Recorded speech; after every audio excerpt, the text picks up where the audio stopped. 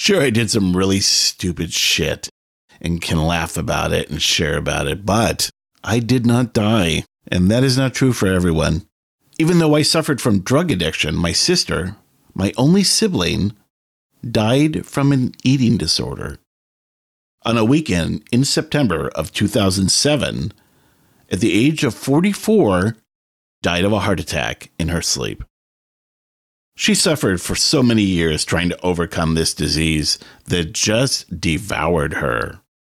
She looked up to me for embracing recovery, and she could not understand it. She had a really hard time with recovery, even though she wanted it desperately. You want to know the true meaning of powerlessness? I could not save her. My recovery was not strong enough for the both of us. Eating disorders. The disease no one ever talks about. Welcome to the Insanity Project.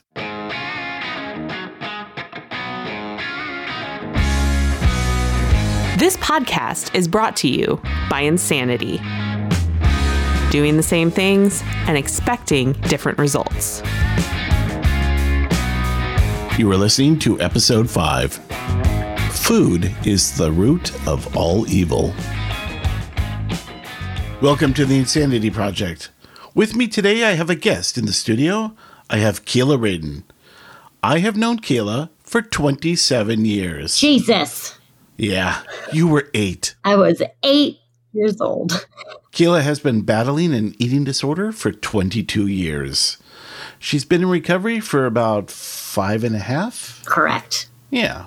The reason I asked Keila on the show was I have known her since she was 8 years old, and I saw her when she was in her disease from the beginning and through some of the early rough parts of it, and it affected our relationship. And through recovery, our relationship has healed, and we've learned to respect each other and acknowledge that, like, you are a really great person, and I really like you, and I am so happy you're in recovery because I could see the change in you. And I wanted to bring her on the show to talk about her insanity, her recovery, and what it's like to live with an eating disorder every single day.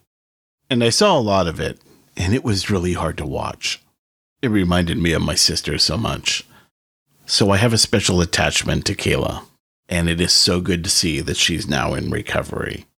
Keila has decided on a career path of recovery and works in a facility where she helps others who are also seeking recovery from many different things. Yes, I am. Wonder if you could tell us about that. So I do case management at a treatment facility, an outpatient facility that has attached to it a residential, but I happen to work at their outpatient. And they, cover all the bases of mental health and addiction as far as treating chemical dependency, substance abuse, chemical dependency are the same thing. So that's a little redundant. So they do that. They do eating disorders. They do sex and love addiction and just straight up mental health. So pretty comprehensive in terms of what they're trying to tackle there. And as far as case management, it's basically just like anything that is not clinical in nature. So whatever, anything that is not like clinical or therapeutic in nature is sort of my domain. So you were there every single day with disease in the trenches. All day long, every day. Yeah. Right. Yeah, no, and I love it. I live for that shit. Yeah. I had many friends who went through recovery and decided that a recovery field was the path for them. It was like a calling that they needed to, listen to.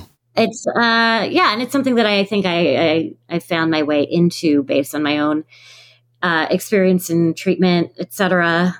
And had that not been part of my history or part of my past, I don't know that I would ever have thought like, I want to be a case manager. Like who has that thought? So it is, I think, definitely attributed to like my time in treatment. Keila also has a blog online called Dead Dad Diaries that I absolutely love. Aww. I will put the link in the show description so you can find it.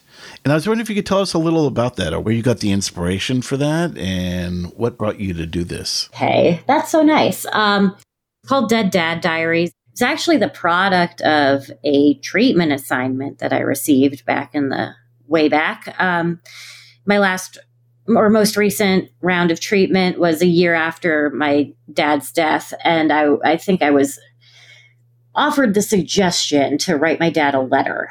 And so I did.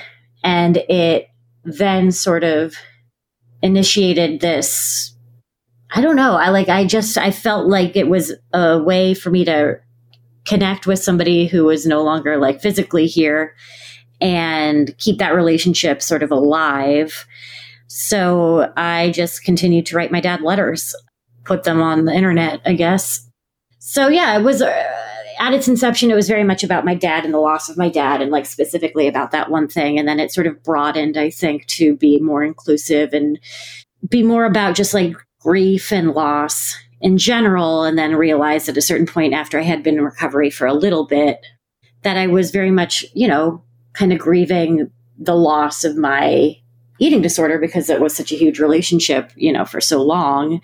And there is loss, like there is sadness around that. And it was a huge part of my identity and my life and all that. So a way to sort of process like whatever those feelings are and have been and will be. Yeah, it's very honest. You dive down deep where a lot of people don't like to go. We are really good at looking at others, but not really good at looking at ourselves, are we? It's not our strong suit, You really look at yourself and always look at what part did you play? What is wrong with me? Why am I like this? Mm-hmm. And then try to seek a solution in the blog. And I find it really honest and... Right, yeah. Yeah. What damage have I caused along the way? And how do I make those repairs? And yada, yada. Thanks. And that's something that's really hard for a lot of people to do. I mean, I think like it feels like a pretty self-centered thing to just write exclusively about yourself. But I also like, that's just sort of, I've always written that way. Like my brother is a writer and writes both like fiction and nonfiction, but I've never been able to write fiction. And so I'll leave that to him. I just have always written like personal essays and shit like that. So that's kind of what that's just a compilation of personal essays, I guess. You also have an Instagram profile, which I find absolutely hysterical. You have such a dry wit. I'm glad you find it entertaining. That link will also show up in the show notes. Well, thanks. Thanks. But yes, I do. I used to be quite prolific on the Instagram, updating it, several times a day in certain moments. And I've since slowed down. Thankfully, I think most people are appreciative of that. So I'm trying to be a little more selective with what I put on there, but it's been referred to as like my pseudo Twitter because I just put a lot of tweets on there, I guess. Yeah, a little bit of sarcasm. Well, a lot of sarcasm and a little bit of opinions. Yeah, opinions about things. Yeah, I have some of those. So maybe you can tell us some of the insanity about an eating disorder and your recovery process. Yeah, I mean, I definitely have things that fall into that category. I think like for me, what might have been the most insane aspect of like my shit was how far in denial I was and for how long. I couldn't see it for what it was until I was 11, 12 years into it. So it started when I was maybe, I don't know, like 12 or 13. And it wasn't until I was maybe 24 that I was able to recognize that something was amiss, that things were not as they should be. So I think for me, that was the most insane. I mean, I guess like the classic definition of the whole like insanity is doing the same thing over and over and expecting different results. Like in regards to like that particular definition, I think just like being in an addiction, any form, is an act of insanity because you're essentially trying to self-medicate, doing it various ways that are all essentially the same, and it's yielding the same result, which is that it's making your life unmanageable and destructive. It's, completely destructive. And yet you keep trying to find ways in which you can make it functional in your life. Like you keep trying to negotiate with the thing and being like, well, maybe if I try doing it this way, it'll find a place in my life, or it'll achieve the desired result or whatever. I had to exhaust like every possible avenue for me to finally be like, I am insane. I keep doing the same fucking thing, even though like, variety of it looks different. Like they're different. They are fundamentally the same. So anyway, yeah, that for me was like, that's insane to keep thinking that if I continue on this path, it will eventually bring me to my desired destination, which when you're, in an eating disorder, so much of it, and this is like the really challenging part to explain to somebody who hasn't struggled with this in their life. So much of it feels like it's so connected to body image and attaining the body that you're chasing. And that's really how it like presents, at least like psychologically, like you think that it's about that. And then you have to be told by, innumerable professionals that it has nothing to do with the body, which is true. Like it doesn't, but that's how it feels like it does. And so you're chasing this unattainable thing and driving yourself literally insane doing it, because it's the one is too many, 1,000's never enough thing of like, no matter where you get in terms of your physical shape, it'll never be enough. It'll never be small enough. So yeah, that's insane. And it's exactly all the things you were saying apply to every addiction, no matter what it is. People like to well, I'm a drug addict, I'm an alcoholic, it's like, no, we're all the same. It's all the same shit, dude. And, everything you were saying, that's exactly the way I felt. It's like, and it took years for me to acknowledge, like, maybe I have a problem, instead of like, oh, when did you figure it out? Like, dude, I didn't figure it out for a really long time. And I tried over and over to try different things. Well, if I just don't do any more coke anymore, or I just do this on the weekends or whatever. And it's the exact same thing. Yeah. Addiction is addiction is addiction. And your brain lies to you. Right. And it's those like endless negotiations of like, let me try it this way. Let me try it this way. I haven't tried this yet. Let me see if that works. And like, none of it works. None of it works. But yeah, I mean, I work in substance abuse primarily. I mean, like the facility I work deals with both mental health and substance abuse. And the two to me are pretty inextricably linked. Although we do have clients that don't have any substance abuse. It's just purely mental health. Constantly am reminded of how incredibly similar all addiction is. Like, yes, like the way it presents, the way it manifests, like that's unique to whatever the addiction might be. But like at its foundation, it's all the same. It's all the same. And like for like a big thing that I have tried doing, not only for myself, but also like encourage clients I'm working with to look at, is like, what is the engine? Like, what is the thing that's generating this and making it run?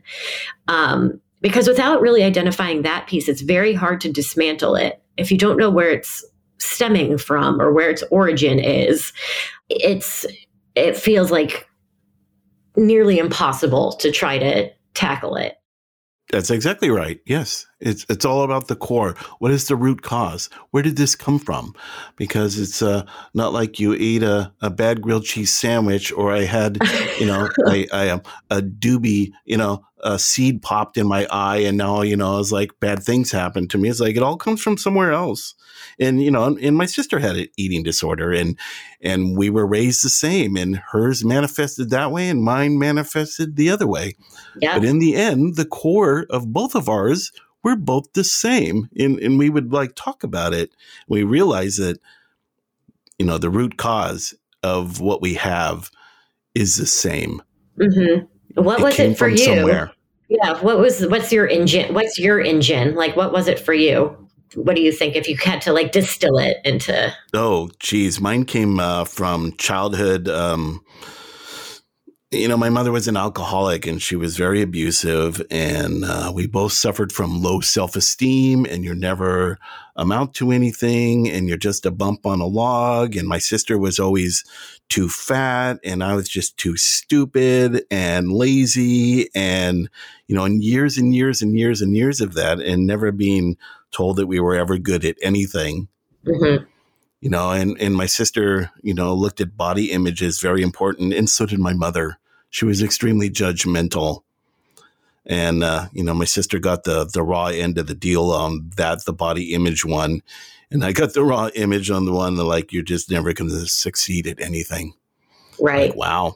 And years of pounding that out, and, I was raised in an alcoholic family. So alcohol, cigarettes, just a normal part of life. Yeah. It's so interesting. And luckily, I was able to seek recovery. And it took my sister a really long time to see it.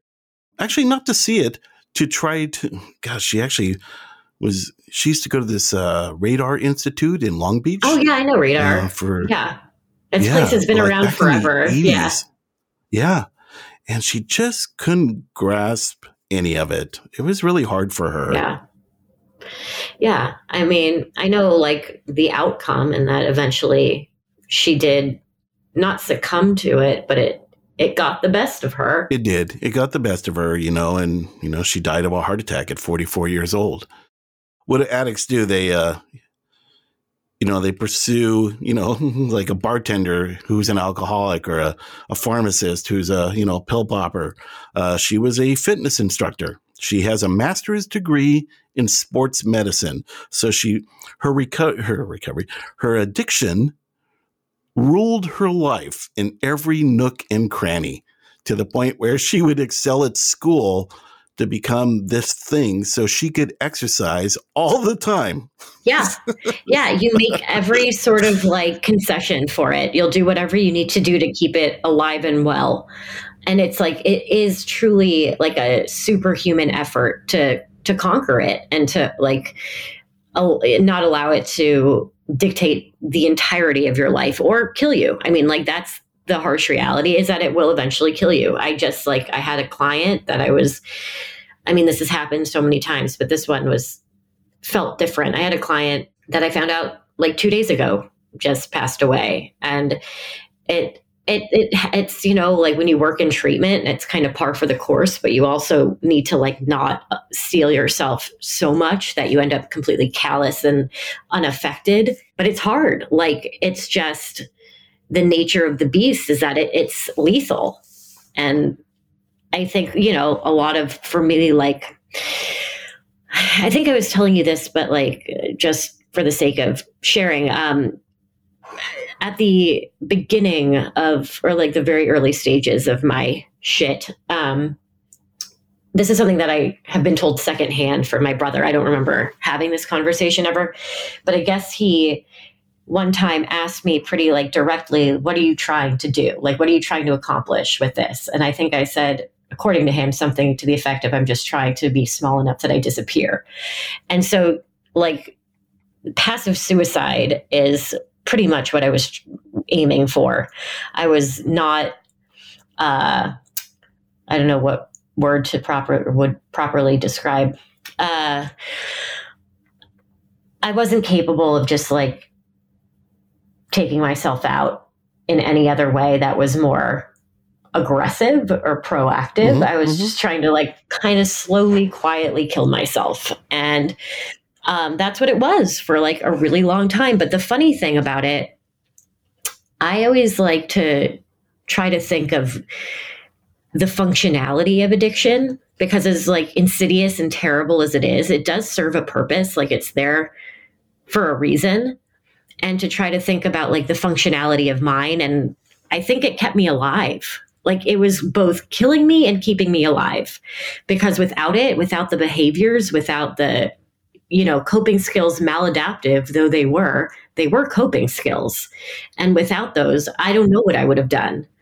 So on one hand, it's like, I'm filled with regret and a sense of time lost or time wasted. But on another hand, I'm like, I think I needed it. It like served a very significant purpose in my life. And, you know, it's also one of those things where they talk about how you become stunted kind of at the age when your addiction manifested or started to appear, which I think is certainly true. Like, I definitely feel in some ways that it really limited my growth. But I also think the opposite is true as well, where it imbues you with like this, I don't know, like it's character building in a certain way. It provides insight into just like the human psyche, and you become more introspective and interested in like how the mind works and all this stuff that, you know,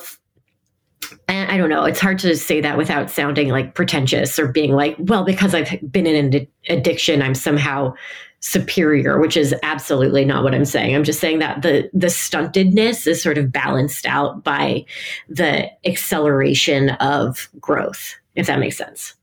It does. I know exactly what you're talking about. And it was a complete coping mechanism because I did not know how to live life. And this is what I knew.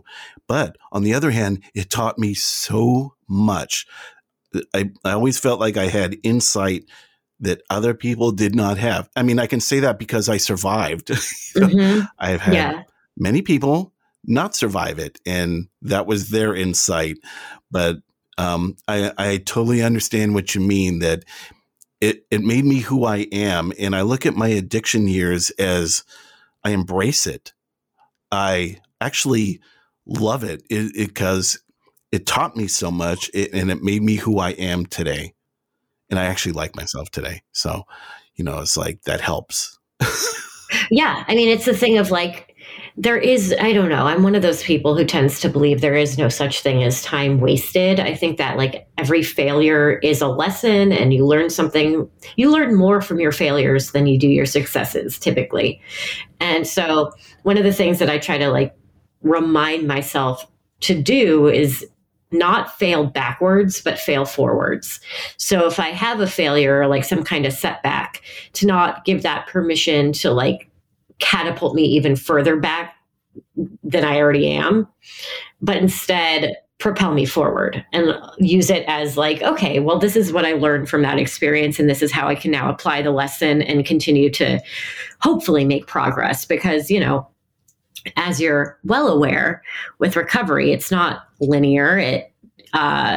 You take one step back and 10 steps, or one step forward and 10 steps back, as you know, we all know. But as long as you're continuing to like the general trajectory is forward, I think it's fine. And, you know, that's also like the really hard thing about relapse is that, yes, it's important. It's an important part of recovery, but sometimes people don't survive their relapses. And that's the scary part. I've had friends who never came back from, they used to call it like, I went out and did more research. I'm like, yeah, dude, it's like, yeah, you know, and some people don't. It's just the way it is. I've known a lot of folks who have had that one relapse that really something like just shifts in them and something clicks, and all of a sudden they're like, well, I got that out of my system. Don't need to do that ever again. And then they move forward and they find their way into recovery and they're able to sustain it, and great. And then there are other people who are like, yeah, I need to try this one more time. I have unfinished business, and that's it. Like they go out and they die, and it's heart-wrenching. And I think though, like the idea of removing the stigma and normalizing mental health and normalizing these kinds of conversations, because I'm kind of under the assumption that everybody has their version of my story. Like I am not unique. We are not unique. Everybody has something that they're quietly battling. And a friend of mine actually, she posted something on like social media, and it was something along the lines of, you're having a really bad day today. You know who else is having a really bad day? Probably everyone. And it's just this thing of like, we're all fucking struggling. Like it's hard. Life is not easy. And no matter how that sort of, I guess, presents in our day-to-day lives, it could look really different person to person. And the people who seem to be the most grounded and adjusted can be the most fucked up And we, especially like with the advent of social media, we only see this curated version of what people's lives look like, how they want us to see their lives, not how they actually are. And so we're constantly comparing, and like, I don't know, it's whatever. It's a whole other conversation, I suppose. But yeah, it's important to sort of keep that in check and remember that just because you're having a really hard time doesn't mean you're the only one. Got that right. Yeah, I believe everybody is. I mean, just because I'm in recovery and clean doesn't mean my disease goes away. Mm-hmm. It's always there. I always look at it as like it's in the hallway doing push-ups, just waiting for me. It's so true. Come on, dude. Mm-hmm. For me, literally, that's what it's doing. Doing squats and push-ups. When I talk to my wife about it, I call it my lizard brain, but I used to call it Bob. You know that I'm a big Twin Peaks fan. So Twin Peaks was a television show in the 90s. Yeah. And they had this evil entity that lived inside of people, and his name was Bob.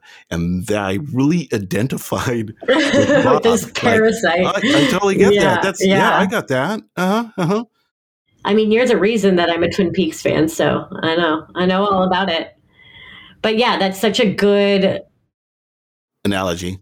Yeah, it's such a good analogy. It's so appropriate. And I always know it's there. So I guess the question is like, I always know when it's rearing its head. I can feel it because I know it so well, and I've identified it so much through all the writing and, everything, that I know when my disease is active. It's talking to me. Do you know when yours is talking to you, and do you have a name for it? Ooh, do you call it something like a separate entity of yourself? I don't, but now that I'm like kind of considering this, like naming it, it's definitely named Penelope. Okay. Because when I was a kid and I was being like an asshole, my parents would say, "That's not Kayla. This is Penelope. What is Penelope doing here?" She was like my weird alter ego that my parents named, and became like the scapegoat for all bad behavior. It's like, oh, it wasn't me, that was Penelope. Oh, yeah. So for sure, it's Penelope, like absolutely. It's really funny. I haven't thought about that in a long time. But yeah, I mean, for me, it's like any time that I make a choice that doesn't feel rooted in recovery, which is, on any given day, there are a billion choices that you have to make, and not all of them are going to feel like they're moving you forward. But if I notice that there's like an increase in poor choices being made, for me, the outlets of expression are food and exercise. So for some people with eating disorders, it's one or the other. Some it's both. Some there are other, outlets that I don't have. But if I notice any kind of like increase in exercise or decrease in food, I'm like immediately, warning bells go off, and I start to consider like what's actually going on here, because it's not just that I felt like I needed to do an extra 45 minutes of like some bullshit class today, or like eat 50% less than what I would normally. It's like it's tied to something, it's connected to something. And in those moments, it's hard because it's like you don't want to drive yourself insane by trying to determine the root of it, because sometimes you don't even know. It feels like it's completely arbitrary. It's a lot of it, I think, can be chalked up to like, this is just like routine for me. This is habit. This is a learned behavior. And it's not always so like intentional or connected to something that you can identify easily. But you don't want to be like ignorant about it and just go like, oh, I don't know, this is just how I am. So, you have to like do that investigative work, but then also know when to stop and know when to say like, I don't know what's going on. I just know I'm having a hard time right now. And that's when you start to like try to implement a little bit of grace and a little bit of kindness, and just tell yourself you're doing the best you can. And not every day is going to look the same as the day prior, Yeah.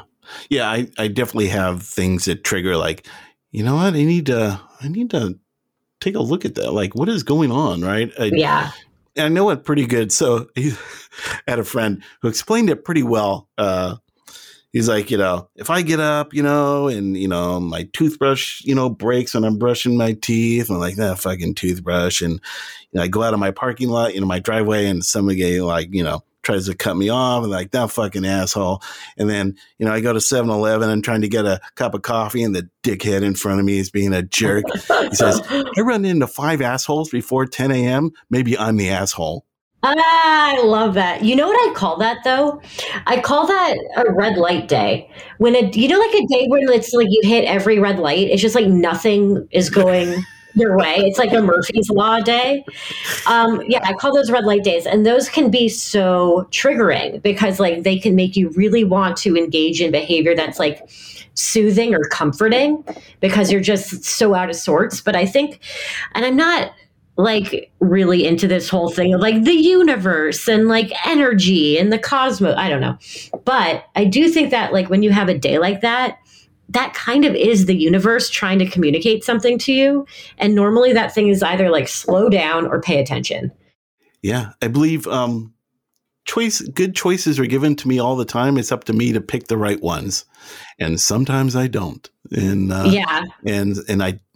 And when I go back and look at the choice, like, why did I do that? Like, oh, yeah, I think I know why I did that. And I can kind of root it back to, my disease. Like, yeah, why would I have done that? That's not very spiritual or healthy or, I was like, damn.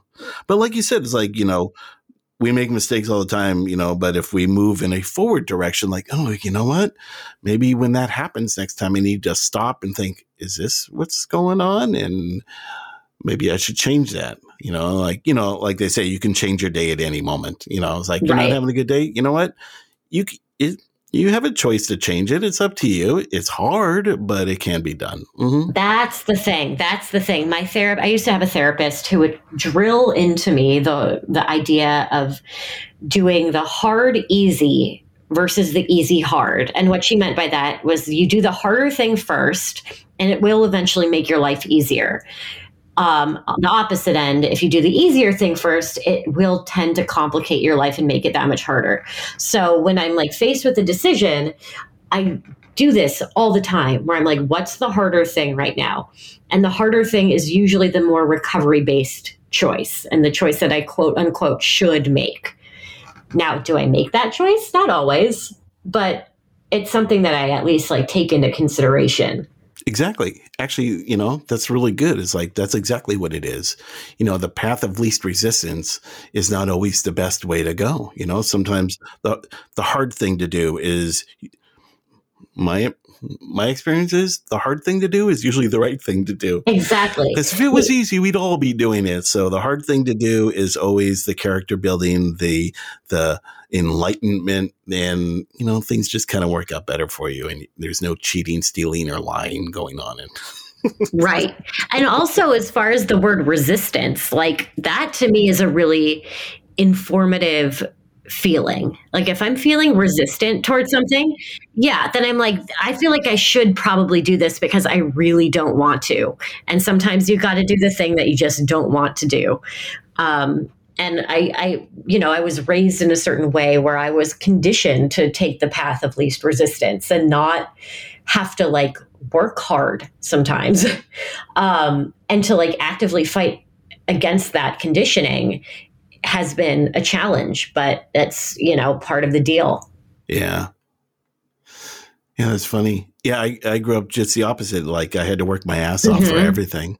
My parents made me, I look back as like, oh, those fuckers, but I look back like, well, they built me, gave me some good work ethic and character and value of money, that kind of thing. Even though I didn't really acknowledge it for quite a few years, there were some good things growing up. Them being hard asses wasn't always a bad thing. Yeah. Mm-hmm. Right. And at the time, when you're in the moment of having like very permissive parents or parents that feel like they don't have the standards that other parents have, where they just allow you to like do things that you probably shouldn't be doing, it feels great. Because you're like, oh, my dad's so cool. He lets me like, fill in the blank, do whatever I want. Or my dad's awesome. Like I had to go to the DMV to get this done, but he did it for me and I didn't have to lift a goddamn finger. You're like, that's wow.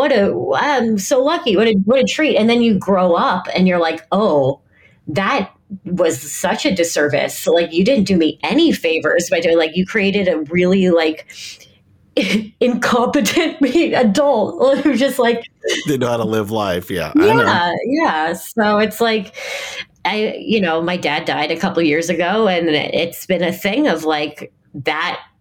My brother and I talk often about the idea that was his way of being like, I can't continue to like show you or like do life for you. Like you have to do life now. Cause he wasn't, when he was alive, ever able to really do that and like set those boundaries and say like, I'm not going to do this for you. This is on you. So it's been like a process of like growing up in the past 6 years in a way that we never really had the ability or the permission to do. So. Little backgrounds, like I've known Kayla for quite a few years. I used to date her mother. And so when I first met Kayla, she was 8 years old. So your mother was the same way. She just, and she had all kinds of other guilt going on there. So she would just do everything for you kids. And I remember telling her like, sometimes the best thing you can do is say no. And she just didn't understand that. Like, you're not teaching them anything. And they both did. They both suffered from guilt and they just wanted to make everybody happy. And yeah, when I talk about my parents or explain their parenting style, I always say, especially with my dad, like my mom, I have, things to say about my mom in that relationship. But like with my dad, I feel like he very much parented from a place of guilt and things that sort of transpired when my brother and I were younger were like he overcompensated for, I guess, this perceived distress we were under and like didn't want to make our lives harder or more complicated than they already were. And it was all obviously coming from like a very well-intentioned place, but as adults, we have both suffered the consequences, which is being kind of like stunted,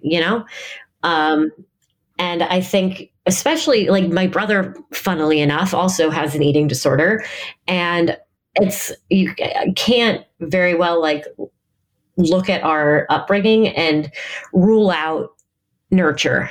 Like there's something to be said for the way that we were raised. And like, I'm not blaming my parents for anything, but I think there's a lot that happened when we were kids that was very formative, and obviously like it played out how it played out.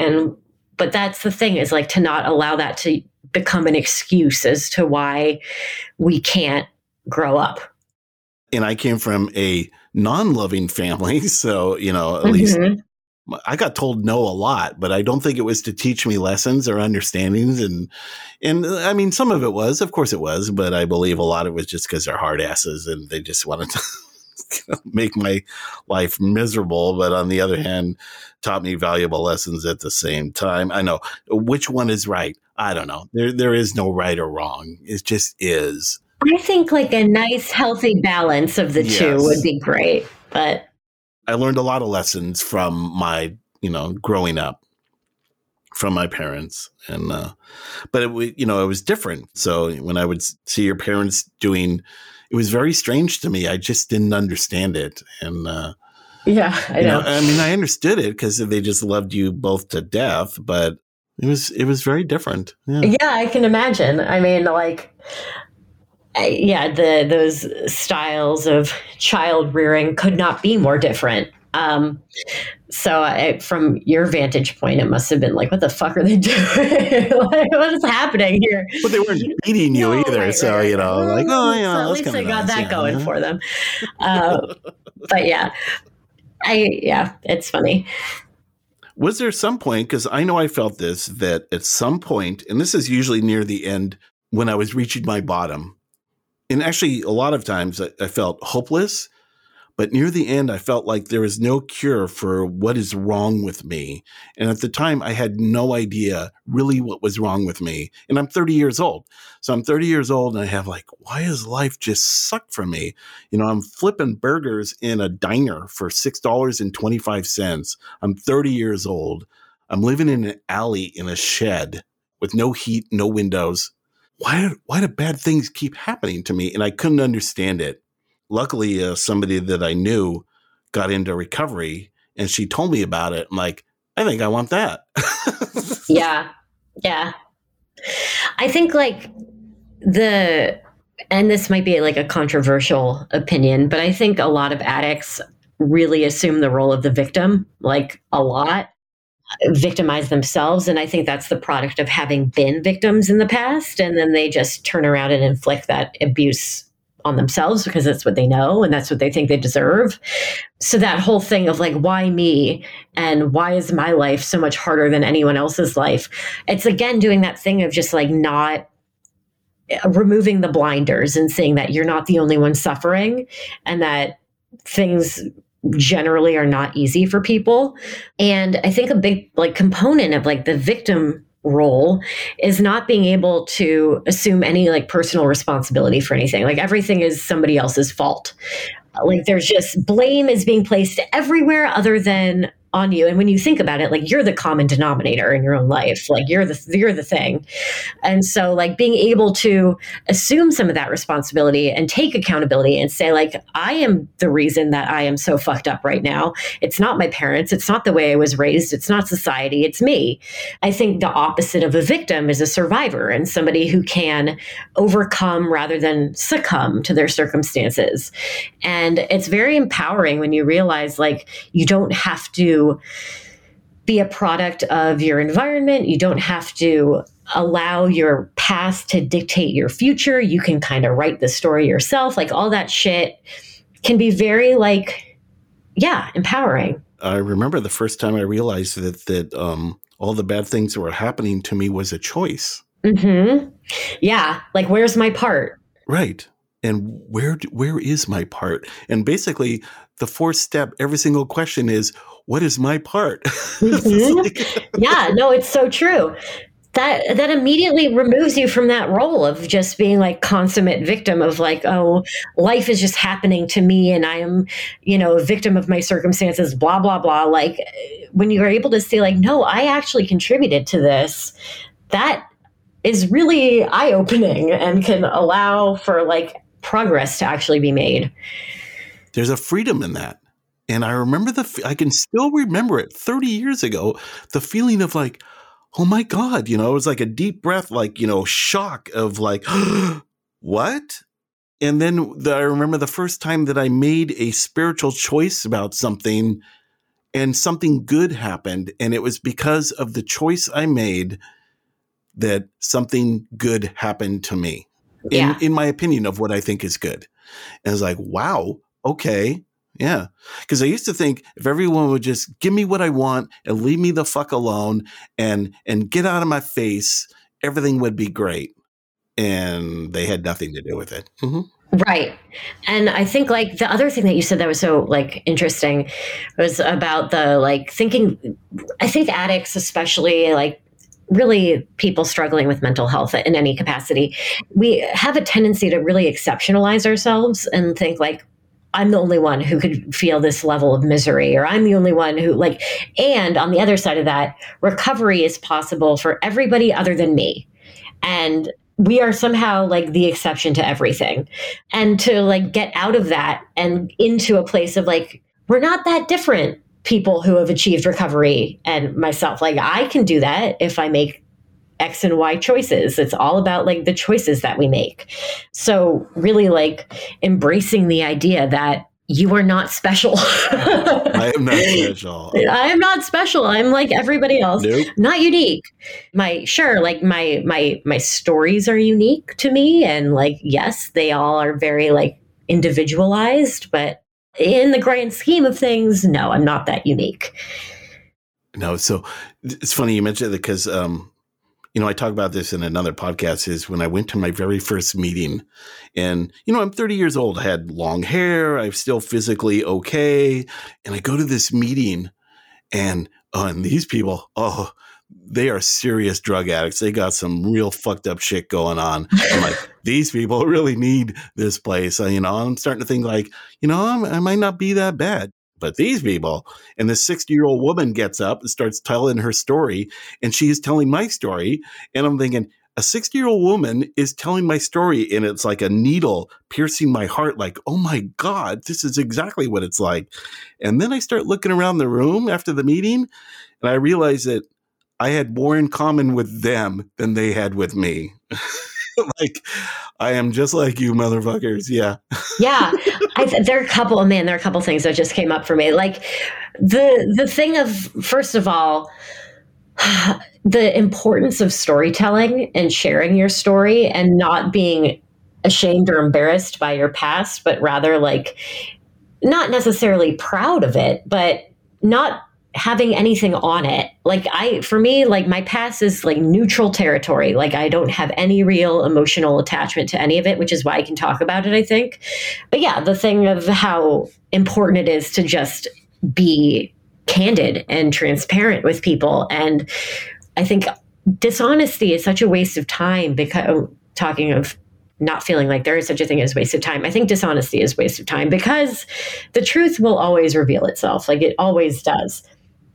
So I'm always just like, lead with the truth, it's going to save you some time in the long run. And it's easy to remember.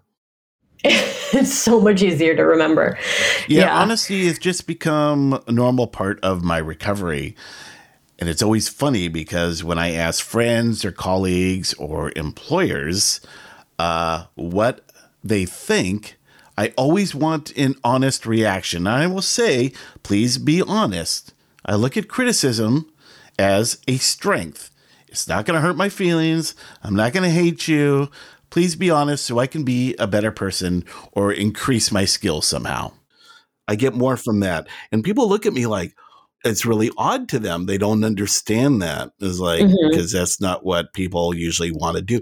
Oh, it's great. Or, oh yeah. Or you look fantastic. Or yeah, it's very odd for people to speak the truth. At least that's my interpretation. Yeah, I'm the product of two major people pleasers. And so it's something that I have actively had to like fight against. I see it in myself. I see it all the time where something as trivial as somebody being like, oh, have you seen this movie? It's so good. And instead of just being like, no, say, oh yeah, I saw it. It's great. Like, why? Why would I lie about something like that? It's so weird. But then really, when you think about it, people are longing for connection. They want to be able to like relate to somebody. But I think it's so much, it allows for such stronger connection when you're authentic than when you like manufacture something or try to assume a role that is not, inherently yours.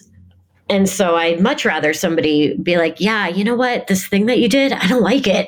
And like, here's why I don't like it. Rather than, oh yeah, it's good. When really they're like, this was a piece of shit, I'd much rather hear the truth. I mean, it's a harder pill to swallow for sure, but like ultimately It's so much more beneficial. It is. Yeah. When I was using, I never told the truth. It was always about lying to get away with whatever, or to make things work in my favor, whatever that meant, because life worked out really well for me. Right. Near the end, it was as great. It does. It does. Right. Yeah. Doing thriving. All those years of lying and cheating just, really paid off. Yeah. Paid off for me. Yeah.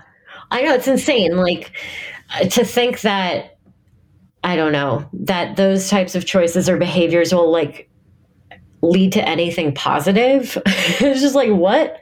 That's insane. Like what were we thinking? Like it's diluted, but it is what it is. In my case, my addiction just destroyed every single relationship I ever had. Family members, girlfriends, everything, friends. Because I did all the same things to all of them. I lied, cheated, and stealed. let's see. So how did it affect your relationships? Or was yours because I know my sister was just shut in. She just, she became, it's an isolation disease. Yep. And it was really hard for us to connect during the really bad years for her. And I felt so bad and I didn't know what to do because at this time I'm in recovery and she's not.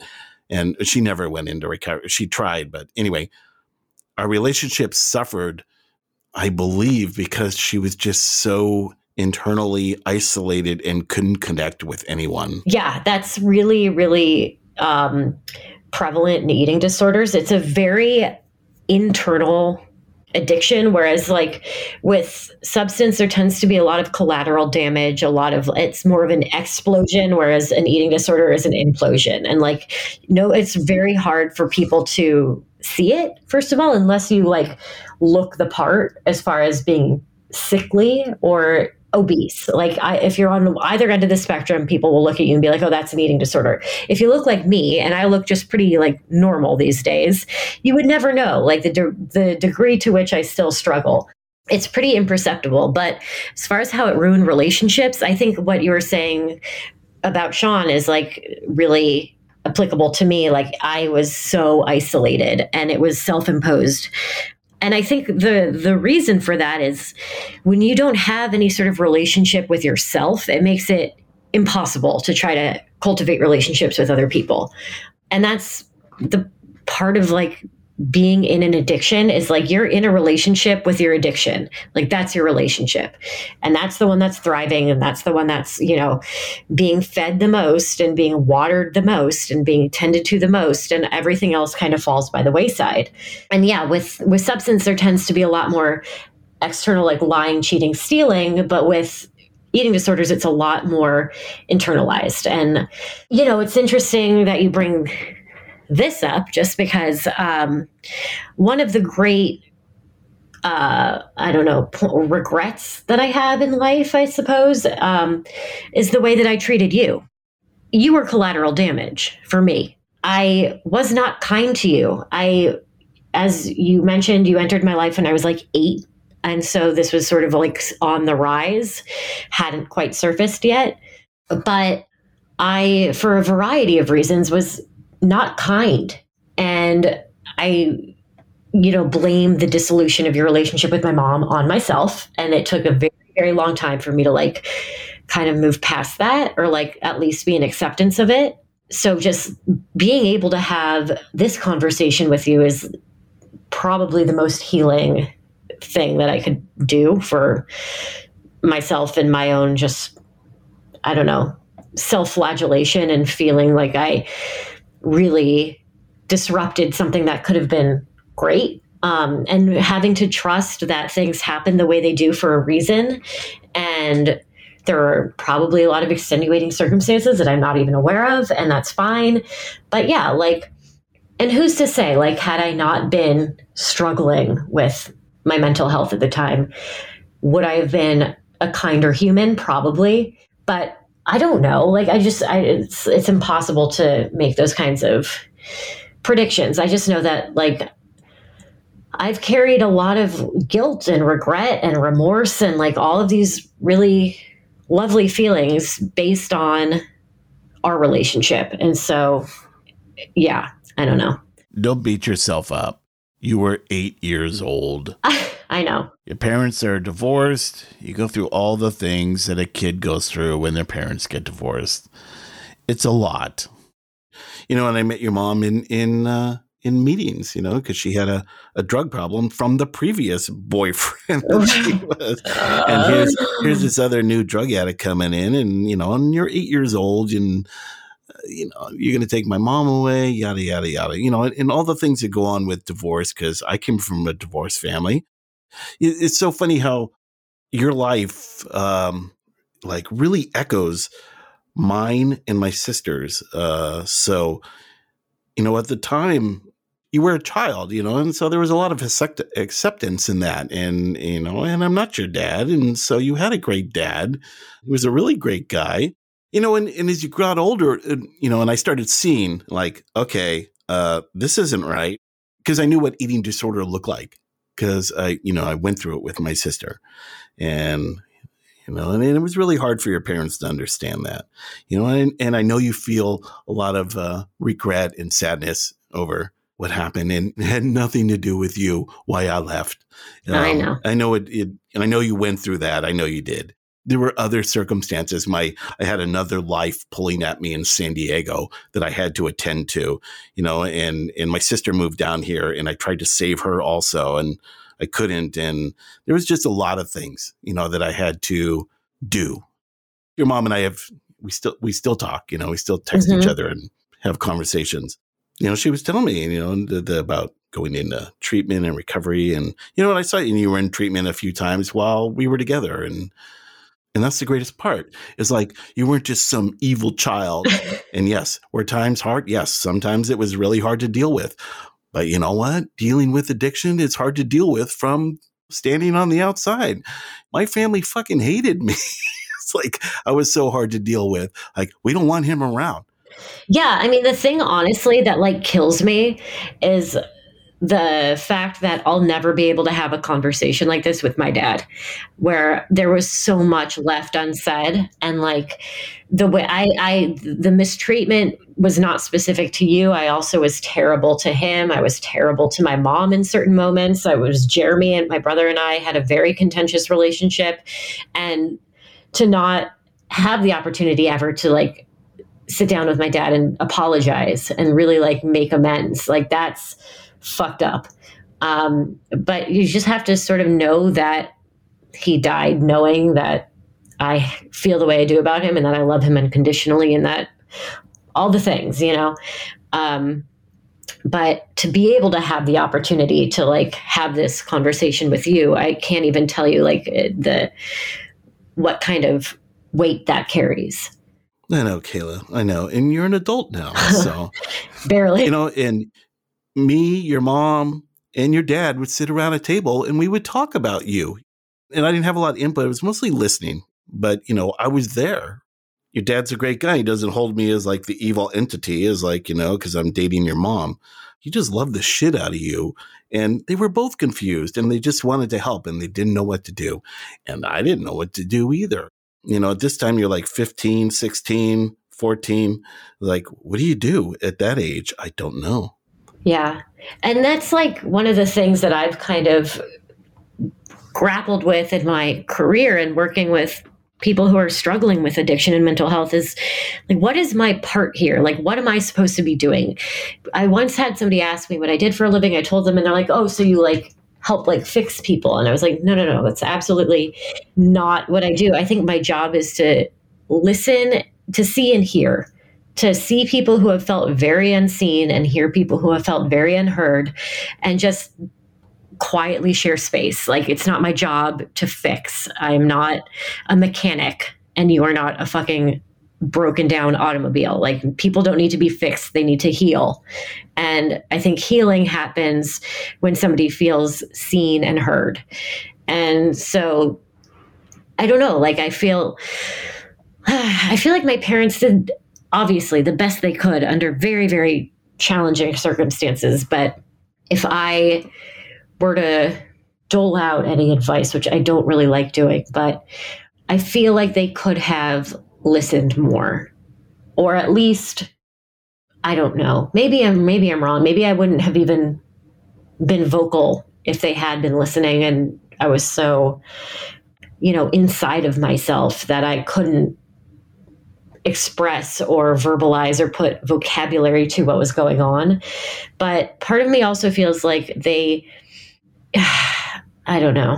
I don't want to place any blame. Like, that's not what I'm trying to do. I just feel like a lot of people who struggle with what we have struggled with, my mom included, everybody I know, has to a certain extent felt unseen.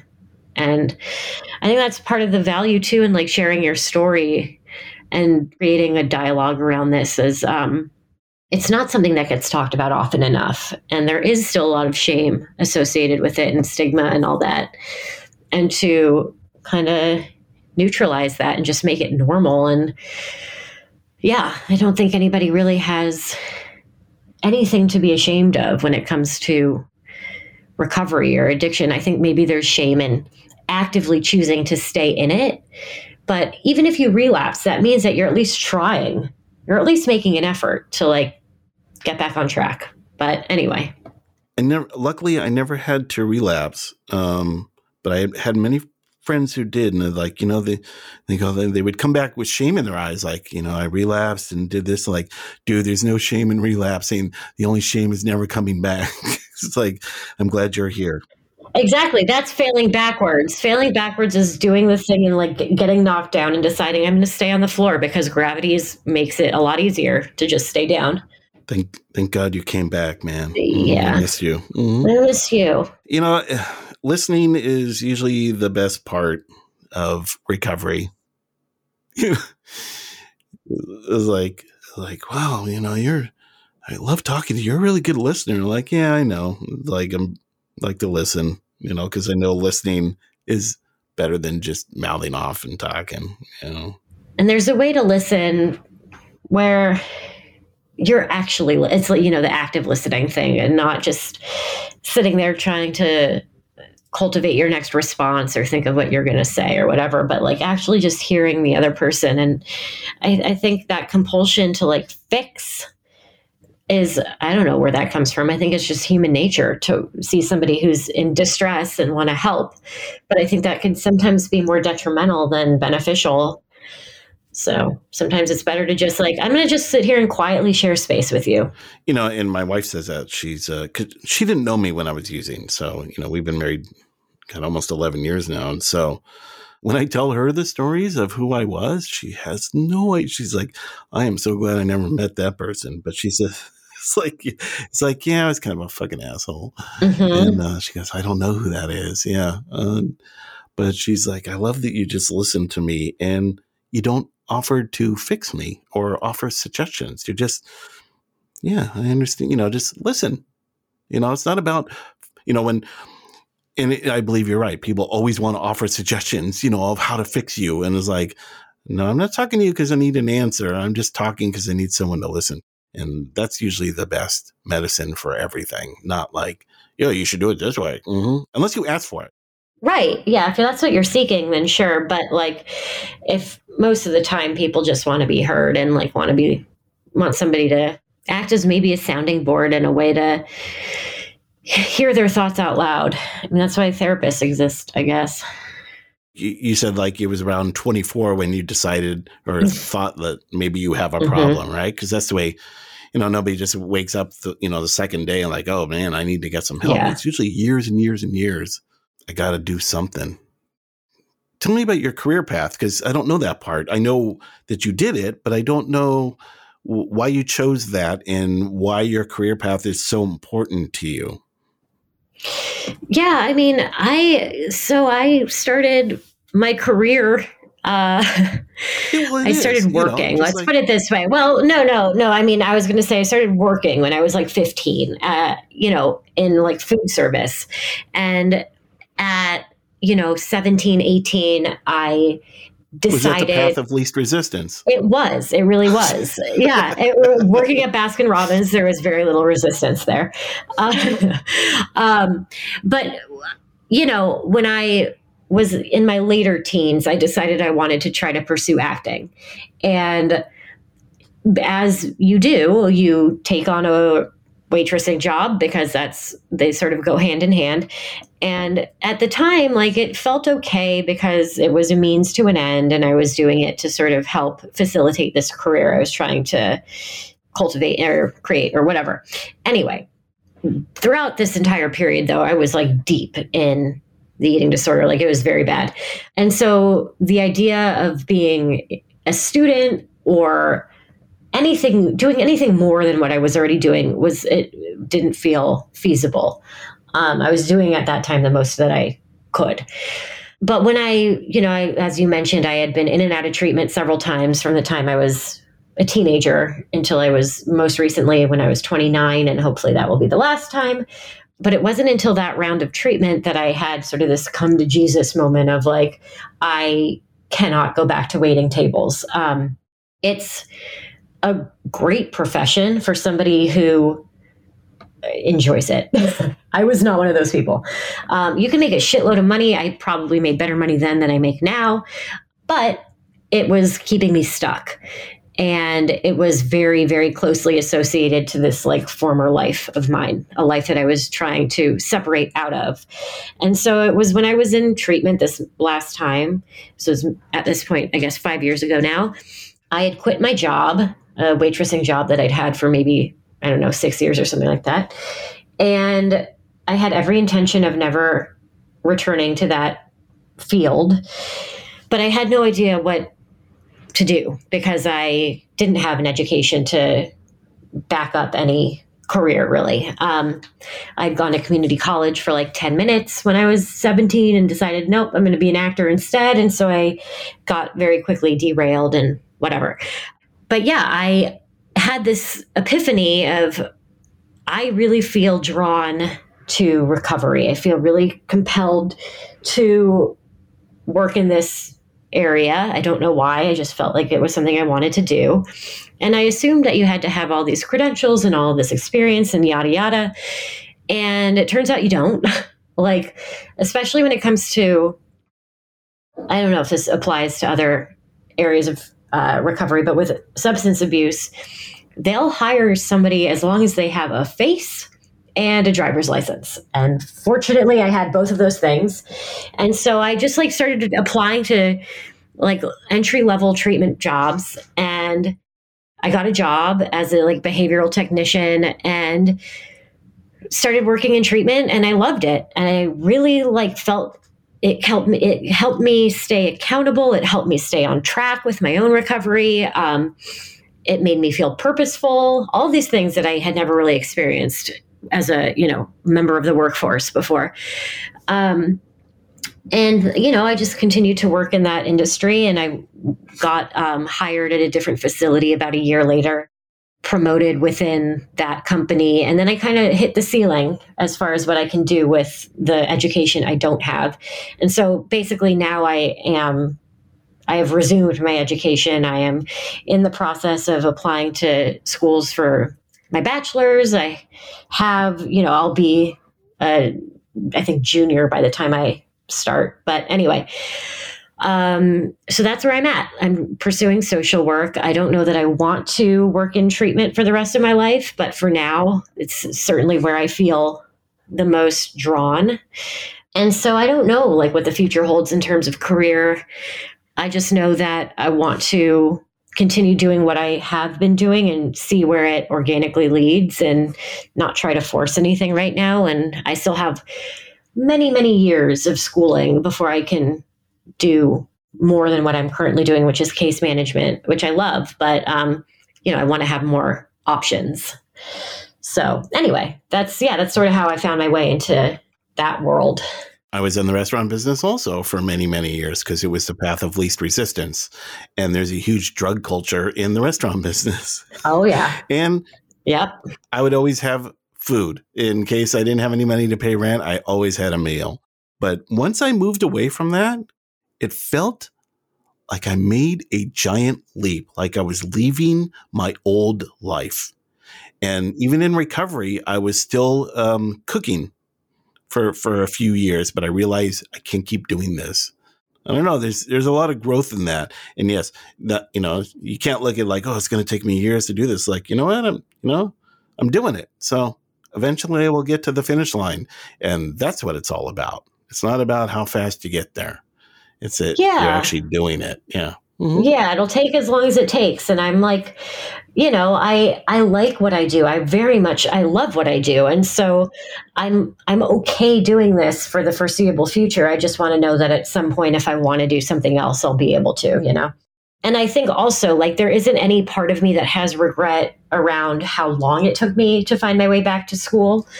The years that I spent working in treatment were beyond an education. Like I learned things that there is no comprehensible way I could have learned by being in a classroom.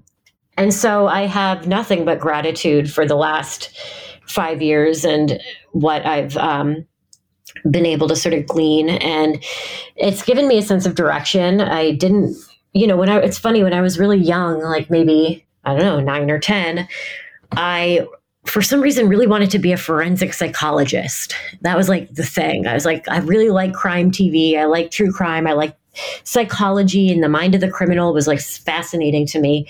So I kind of like a little bit of a full circle thing here. Not necessarily working with criminals, but psychology is very interesting to me, and how the mind works is very interesting to me. And, you know, how mysterious it is, and how oftentimes misunderstood. But yeah, that's sort of the draw, is like it's not math, and I hate math. And with math, there's like perfect answers. And with psychology, there is no such thing as a perfect answer. There's no knowing. It's just guesswork. And that's kind of cool to me. So anyway. I don't think they can teach, somebody who's not an addict what it's like to be an addict out of a book. I think that you can understand it, but until you actually experience it, you have no idea what it's really like. People suffering from addiction of some type. Mm-hmm. Yeah, it's a different level of understanding. And like that's, I work with a lot of people who have not experienced addiction, and they're great at what they do, but it's just different. Like their approach is different, and the way that they talk about it is different. And it's not to say that one is better or worse, it's just different. But you need all that, yeah. You do, yeah. So I think there's value in somebody coming to it who doesn't have a background, and there's a different value in somebody coming to it who does have like an extensive background. But yeah, it's definitely like everything has sort of led me to here. And where I am right now, I'm okay with. Do I wish I were further along in my recovery? Of course I do. Like I had a shit day yesterday where I made choices that I am not proud of. And does that mean that I have relapsed? Only if I allow it to. Like I could continue moving in that direction and like fail backwards, as I was saying, or I could use it to incentivize me to like get my shit together and make better choices today. And that's the goal. Is like all we have is this day that is today, and we're going to try to do the best we can with it. Yeah, that's pretty much it. That should be the goal for every day. I can imagine that the word gratitude check comes into your mind all the time when you're in a facility like that. Because I know when I go to meetings and I listen to people like, oh my God, thank God I'm not out there anymore, because that does not sound like fun at all, because I don't want to lose everything that I have, like sanity and rational reasoning and, people that I love, not like, cars and, items. The material shit, right? Yep, it's all internal. Yeah. Like I would lose everything internal. Mm-hmm. Yeah. Yeah. I think, we live in a culture that kind of gears us toward being a certain amount of materialistic, sure. But we're sort of indoctrinated, I think, with this idea that it's never enough. No matter what you have, it's never enough. If you have an iPhone 11, it's not the 12, and you need the 12 because the 11 sucks and you're a piece of shit because you don't have the 12. And here's the thing with that.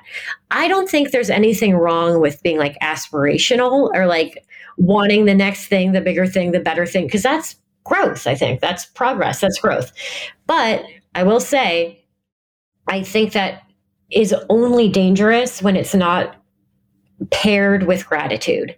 So if you can't be grateful for what you already have, you have no right to want the next thing. You know what I mean? Like it's fine to want the next thing as long as you can appreciate the thing that you already have, if that makes sense. Yes, because that is the basis for all the addiction. It is never enough. What I have now, I don't really like it because I need this. I need that. Mm-hmm. And I need it now. I need it right now. That's right. One is too many, 1,000 never enough. Yeah, we're not very patient. Yeah, we don't know how to just like take the thing that we have and be okay with it and know that like if we're meant to have the next thing, we will eventually have the next thing. And the only caveat with that is like, I don't know, like the whole manifestation thing and putting intention into the universe and whatever, and then shit just like falls into your lap. I think that's like a line of bullshit that they're trying to sell, because what they neglect to, and by they, I don't know who I'm talking about, just the collective they, I guess. But what isn't talked about as much is the work that's required. Like it's one thing to say, I want $1 million, and be like, okay, well, I put that in the universe. I like made a vision board with $1 million on it. And so I'm going to be a millionaire. It's like, no, you actually have to like do the thing that is required in order to generate $1 million. You can't just say that like putting it out there in the universe is enough. I can visualize it. It's going to happen. I can visualize it. Yeah, I can. Yeah, I drew a picture of it. And so therefore. That's right. Yeah. Yeah, anyway. It doesn't really work like that. Yeah, not so much. So what were some of the great outcomes that you found out about yourself from being in recovery? Like things you liked or believed in or believe in, like are passionate about? Do you view yourself like as a strong woman in the current world with so many like messed up things going on? How do you view yourself, or what are some of the things you've learned about yourself that have come out from all that? Yeah, I think I view myself, and this is going to sound like, I don't know, however it sounds kind of hokey, but I'm a work in progress. Like I have not gotten to where I would like to be in my recovery yet. With eating disorders, you're sort of trained to never think of it in terms of being recovered, but you're in recovery. Like there's just, it's a daily constant battle. But I think one of the main things I've learned is to like practice, I guess, grace and patience and kindness, and know that like I'm doing the best I can today and it's the best I can do.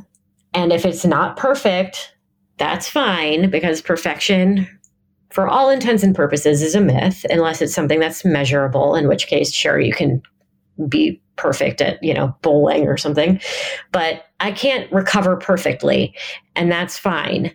I just have to know that I'm making the best effort I can on any given day. And if I'm not making the best effort, to be curious and to say like, I wonder what's going on, where I felt like I needed to do 4 exercise classes today and eat, 2 meals. Like what's happening in my life that feels, that's compelling me to make those choices. I don't know. I think I learned that the whole perfection being a myth thing is obviously kind of a cliche at this point, but I have lowered sometimes in certain moments the expectations I have for myself. And, I think that kind of goes hand in hand with the whole like kindness and compassion, self-compassion and all that. I don't know, this gets into a whole other conversation that I don't know that you want to get into right now, but I think sometimes people use like self-compassion as an excuse to make bad choices. They're like, well, I'm just being kind to myself by, doing exactly the thing that I know I shouldn't be doing. But I do think that it's important to be, humane and find the compassion, even when you don't feel like you really deserve it. I rely on my friends who know me to call me on my bullshit. Dude, that is not right what you are doing, and you need to fucking take a look at that. This probably comes from, the whole thing of like, I need the honest criticism, because I learned more from that instead of just glossing things over.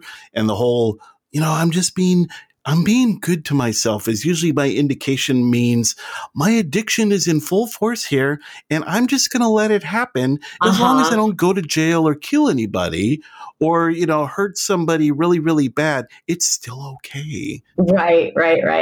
It's very permissive. It's very like a get out of jail free card by saying like, oh, I'm just being kind to myself or whatever. Like, yeah, I think it is important to be kind to yourself, but also to hold yourself to like certain standards and be accountable for your choices. Like that's also important. If I have to tell myself that means my addiction is, Bob's back in town. That's right. Yeah. That's what's going on. Yeah. It never ends. No, it doesn't. It's a constant battle. They always used to say you could never get arrested for what you're thinking. You just, shouldn't act on that crap. Like the stuff that goes on in my head is just out there. Yeah. Oh, it's the same thing of like feelings can't kill you, but the reaction that you have to those feelings can. Good thing to keep in mind. And then now I know that feelings are the most important part of my recovery. Is like I actually enjoy those feelings. Oh yeah, yeah. No, I get that. I get that. I have my whole relationship with my dad and like his passing is fucking weird, but I don't have a lot of feelings about him. I don't think about him all that much. I'm very detached from any sort of grief I might be experiencing. But when I do have those fleeting moments of feeling, I'm so grateful for them. And I'll sometimes seek it out where I'll be like, I'm just going to sit down and look through like old pictures and see if I can get myself to feel something, because those feelings are what make you feel, connected. I miss my sister so much. She's, she was like you and Jeremy, like your brother, you have a very strong bond. We have the same bond that you and Jeremy have. It's bonded out of shared experiences and diseases. And you hold on to that. Yeah. Mm-hmm. I mean, my absolute worst nightmare is if something were to happen to my brother. Like, I don't know how you come back from something like that. Especially when you have like that close of a relationship. I don't know. It's unfathomable. So I feel for you. And I can't begin to even know what that would be like. Yeah. And I knew I couldn't save her. I used to go to OA meetings with her and OA conventions, and she was going to go to a treatment center, and then she died the day before she was supposed to leave. It's just horrible. It's hard to watch. Yeah, it really is. And there was nothing I could do. Exactly. And to like know how powerless you are in that moment over somebody else's choices. Like, I mean, it's one thing to feel powerless in regards to your own choices, but to really know that when it comes to somebody else, you are in fact completely powerless. Like you can't control somebody else's behavior. You just can't. And like, you can help them and encourage them and support them, not even help, but just encourage and support them. But at the end of the day, like they're going to do what they're going to do. And that's the whole horrible part of addiction, especially from the person in it and the people around it, because it's not just a personal disease, it's a family disease and a friend disease and a loved one disease. Yeah, it affects everyone. I just destroyed a 5-mile radius around me like a nuclear bomb. Yeah. I don't know. I have this thing where I want to be able to say that I had / continue to have an eating disorder. And instead of being embarrassed by that, to feel like proud of it.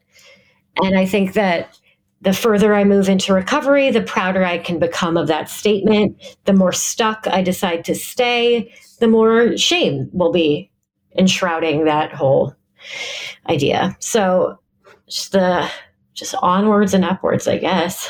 But there's a huge stigma still around eating disorders. The whole alcoholism and drug addiction is pretty well documented on television and everything like that, and people in recovery and yada, yada, yada. But eating disorders are still looked at as some kind of stigma or a lack of willpower or some kind of other, if you just, because people don't understand that one at all. Oh, yeah. With anorexia and bulimia, it's like, that's a vanity thing. And with compulsive overeating, binge eating, that's a willpower thing. Oh, yeah, it's willpower. Yeah, you just need to knock that shit off. Right. Yeah, just like, and the associations we have with people who are overweight or like are in larger bodies, and the amount of like fat phobia that just is rampant in our culture. It's like nauseating, and that's been a really big part of like my, I guess, recovery journey, I guess, if you will. It's like learning to challenge and talk back to like the fat phobia and the associations we have with that body type, and like what we've come to idealize not being attainable for anyone in a healthy way. I mean, unless you're just like born into that body and like whatever. Body acceptance and body positivity and like all that bullshit are not bullshit. Like it's important. And especially if you are struggling with like body image or body dissatisfaction. And, again, like the whole perspective thing of like, does my body work? Can I get up and walk across the room if I need to? Yes, I can. Okay, then like calm down. You're fine. Just because it doesn't aesthetically look a certain way shouldn't really mean anything. Well, that's hard. Yeah. Especially, when people are not nice to you about it. Yeah, I know. Mm-hmm. People can be very... Or judgmental. Yeah, very cruel and closed-minded. But anyway. Is there anything you would like to add? I don't know. I can't thank you enough for doing, like, honestly, what I said before about this being like a holy healing experience, it has been. And I encourage anybody who feels like they might have some amends that need to be made to go ahead and make them, because it feels really good. You know, I think funnily enough, the thing that initially drove a wedge between us has brought us closer than anything else could have. So it's interesting how that happened. You know, I love you, Kayla. You know, it's I love you too. I'm so proud of you that you found your way out, because it was hard to watch and hard to be in. Mm-hmm. But I always had to have faith that something good was going to happen somewhere down the line. You know, it just took a few years, which it always does. I feel a very strong bond with you. You know, when we were living, you know, and like you used to come over and, you know, and you and Jeremy, like I had a really strong bond with Jeremy because we have the same sense of humor. As time goes on, I feel a stronger bond to you because of what you've gone through and the similarities of you and my sister. Yeah. I can't even begin to express how grateful I am for that connection. And things could have gone such a different way. And I'm just glad they didn't. And that could have been like regret that I would have to be sitting on and living with for like the remainder of my life. But I don't have to. And that's very exciting for me. So I really appreciate you reaching out and like wanting to actually do this. And yeah. And I think like you sharing your story is the biggest gift. Like you have no idea how important that is. So. Yeah. And I couldn't share this when you were 10 years old. Right. No, of course. I mean, you could have, but that would have been weird. Yeah. Well, you weren't really wanted to hear it from me anyway, because, well, I don't think you wanted to hear it from anybody. Yeah. Uh-huh. I didn't want to hear anything from anybody. You got to tell the story of the original introduction to Brent story. Yes. Okay. So this is one of my first working memories of Brent. So as was mentioned earlier, he and my mom met through Narcotics Anonymous, and my mom was there as a result of a previous relationship, which I had a pretty full knowledge of. I knew that she had gotten involved with somebody and he had gotten her involved with drugs. And now here she is in recovery. And she used to cart my brother and myself to meetings with her when we were kids, because I don't know, she either thought they would be somehow beneficial or she just didn't know what else to do with us. So she would take us with her. And I know that she met Brent in one of those rooms. And I was immediately extremely wary, skeptical. So I was like, oh, here's some guy she's meeting in NA after having just been in relationship with an addict. And I was like, this is going to go probably one very predictable way. And so anyway, didn't really give him the benefit of the doubt. I just assumed that he was still probably an addict. And I remember being at my mom's house when, I don't know, I must have been like 8, and Brent, I think, had just moved in. And I was looking in the kitchen for something, and I open up a drawer, and it's just a drawer full of syringes. And I was like, oh, that's good. That's a good thing to see. And so I immediately was like, well, my mom's dating a fucking heroin addict or some like junkie or something like that. And then, you know, later come to learn that they were his insulin syringes because he's diabetes and like the most innocuous possible thing. And I immediately was like, oh, well, here we go again. But anyway, that was my first real memory of Brent, was his drawer of needles. Oh, my mom's dating another freaking drug addict. Yeah. It's like, yeah, oh, great. yeah. Yeah. But, you know, could not have been more wrong. So, well, good. Yeah, I'm glad. I didn't want to be a drug addict or an active drug addict. Yeah, that must have been pretty scary. I don't remember. I mean, if I had to guess, I would say it was just like panic, but I really don't remember. I just remember that visual of like the little like orange tipped syringes. Yeah. You know, I'd go to restaurants and I used to be really ashamed to give myself shots where I was sitting.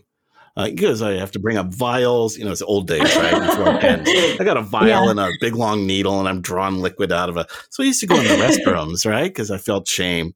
Somebody came in and saw me doing that. And next thing I know, there's 2 cops coming into the restroom. What's going on here, man? Oh man, people just don't know how to mind their own business.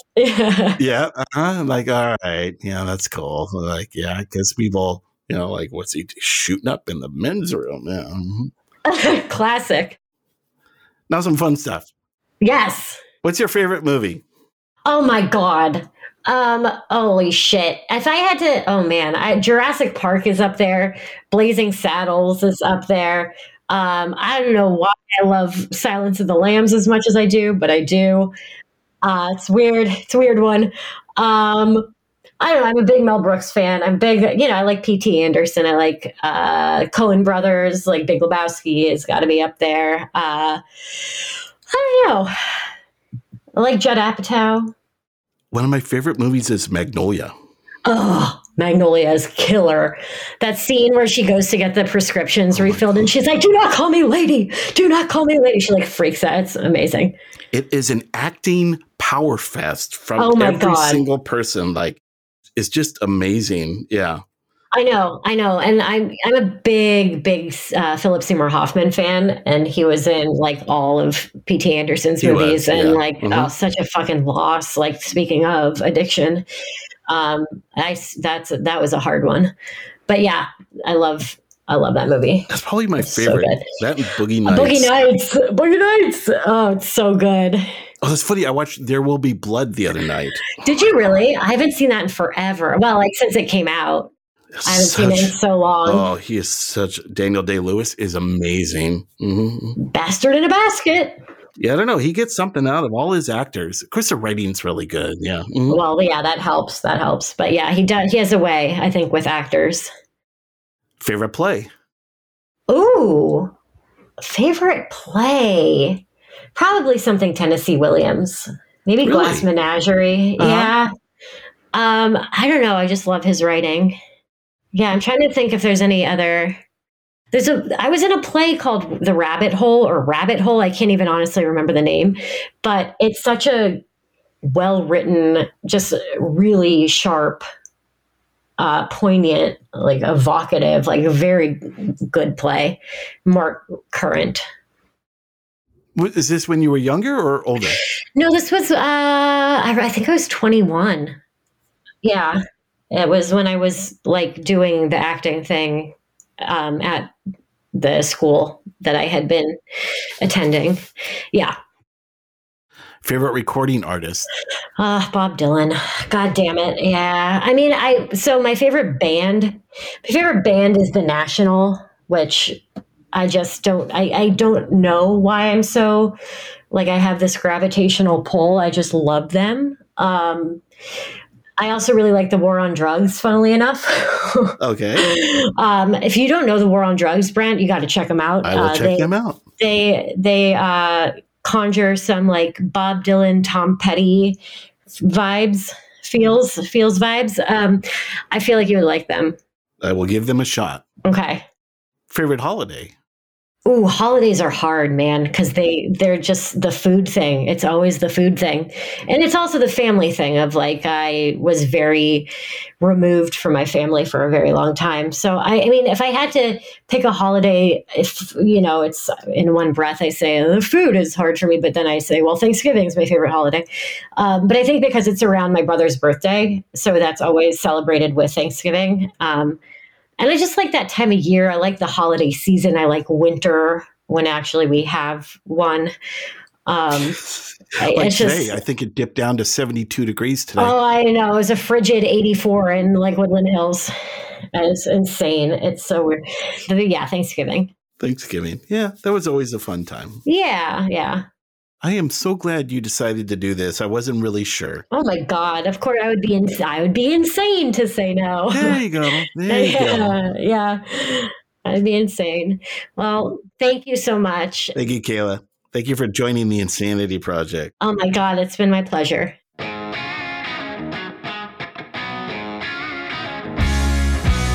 Thank you for listening. I really want to thank Kayla for joining me in the studio today. If you have any comments or suggestions, I can be found at theinsanityproject.com.